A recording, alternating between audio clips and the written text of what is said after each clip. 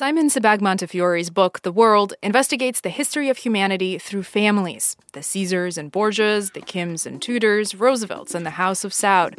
The book spans 1,000 pages of plagues, pandemics, and crimes against humanity, along with staggering stories of survival and achievement. And you can read it all while listening to a playlist compiled by the author. Please allow me to introduce myself. I'm a man of wealth and taste. More than 400 songs from the Rolling Stones, Bob Marley, Bob Dylan, Aretha Franklin, the Commodores, and many more. Earlier this year, NPR's Scott Simon spoke with author and historian Simon Sebag Montefiore about his book and his playlist. I gather you believe Sympathy for the Devil is the best song about history. I put it as my number one. The brilliant way it's written, the trope of an unknown narrator whom we discover, whose identity is revealed, and who plays a role in many of the most terrible atrocities of the 20th century. I think it's one of the best written rock songs of all time. I rode a tank, held a generous rank, when the blitzkrieg raged and the bodies stank. What does this playlist provide for our perspective on history? Well, part of the fun thing about writing a family history is to get a feel of the way people lived, which is not just empires rising and falling, battles and pandemics, but also how they ate, how they dressed, and of course, what kind of music they listened to. And so I thought, God, it'd be really fun to have a playlist of all the great history songs, which I define as history song is either about a historical character or characters, or it's a song that becomes the theme of a historical event. Southern trees. More music.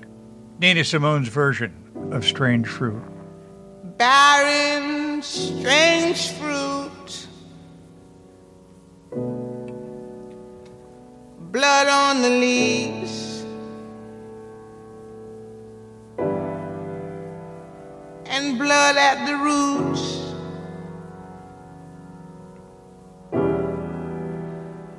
Black bodies swinging in the southern breeze. What do we hear in this song? I mean, this is a terrifying, terrible, atrocious narrative of a lynching in the South. It tells part of the story of America, of the Jim Crow years of America. And slavery is a big part of this world history. Atlantic slavery, but also other slave trades in East Africa, Trans-Saharan, and the Mediterranean Black Sea slave trade as well. You know, the great thing about writing a family history of the world is that you can cover these things in special ways. So some of the families, as you mentioned, are royal families, political families, families of power, but some are enslaved families too. Then the sudden smell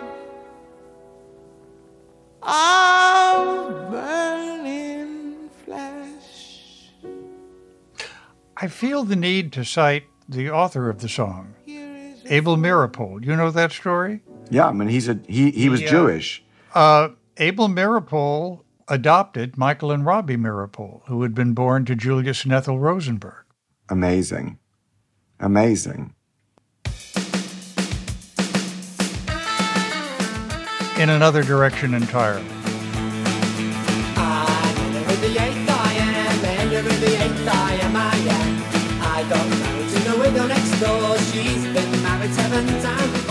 What scholarly contribution does or do Herman's Hermits make?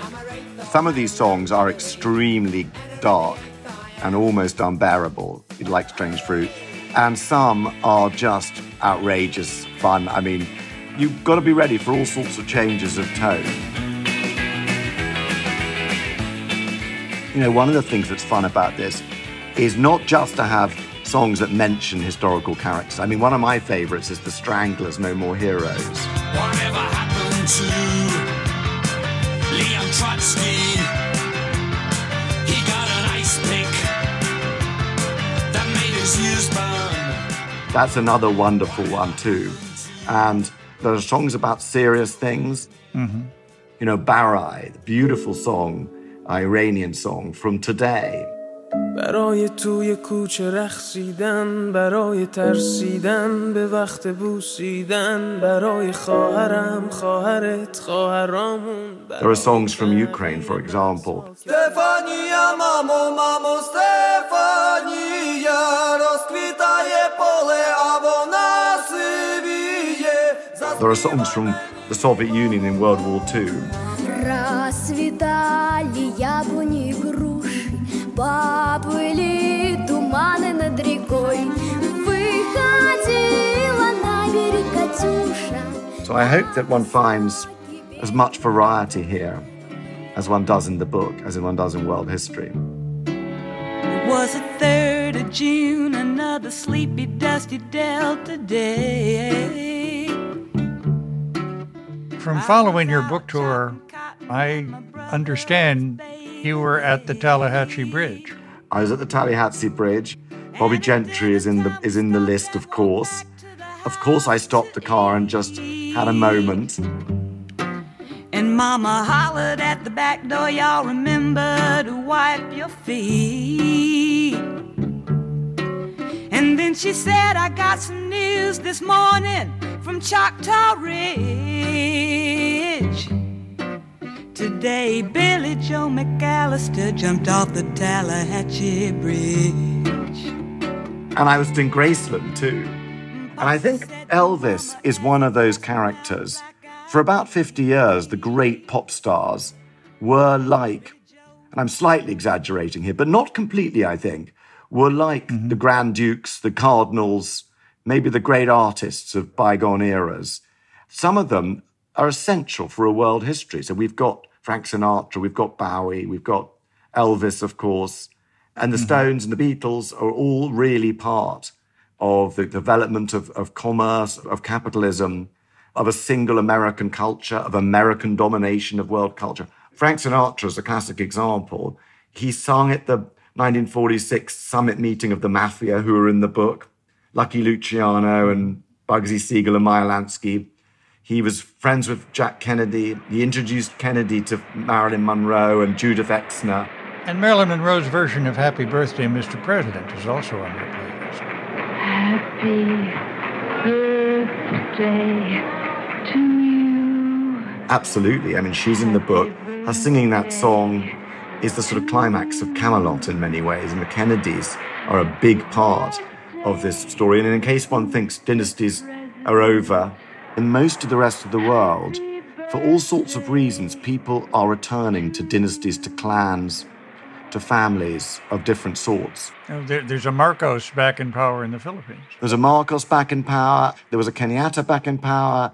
And then there are proper monarchies which are riding high. Look at the Saudi monarchy, for example. And then there are republic monarchies, like the Kims of North Korea, the Assads, and many, many others who are trying to create actual hereditary dynasties, like monarchies. People often ask me, who's the most powerful family in the world? And of course, the answer has to be the Kim family of North Korea, because they have the ultimate heirloom, a nuclear arsenal.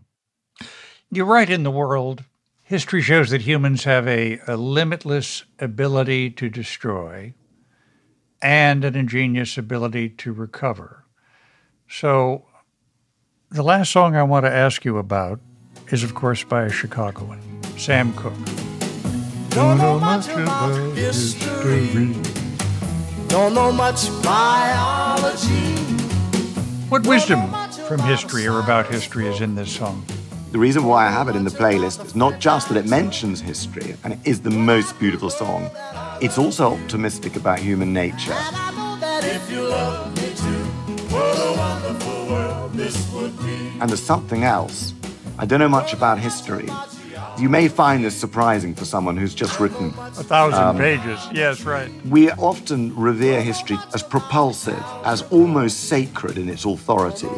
And in fact, history doesn't matter that much. What really matters is how people want to live now. And that's the difference between Ukraine, for example, and President Putin. President Putin is living in the age of Catherine the Great and Prince Potemkin and Nicholas I. And the Ukrainians want to live now in freedom. And that's the theme of that beautiful song by Sam Cooke. Simon Sebag Montefiore, his new book, The World, A Family History of Humanity, accompanied by a playlist on Spotify. Thanks so much for being with us. Always lovely to talk to you. Don't know much about algebra. Don't know what a sliding rule is for.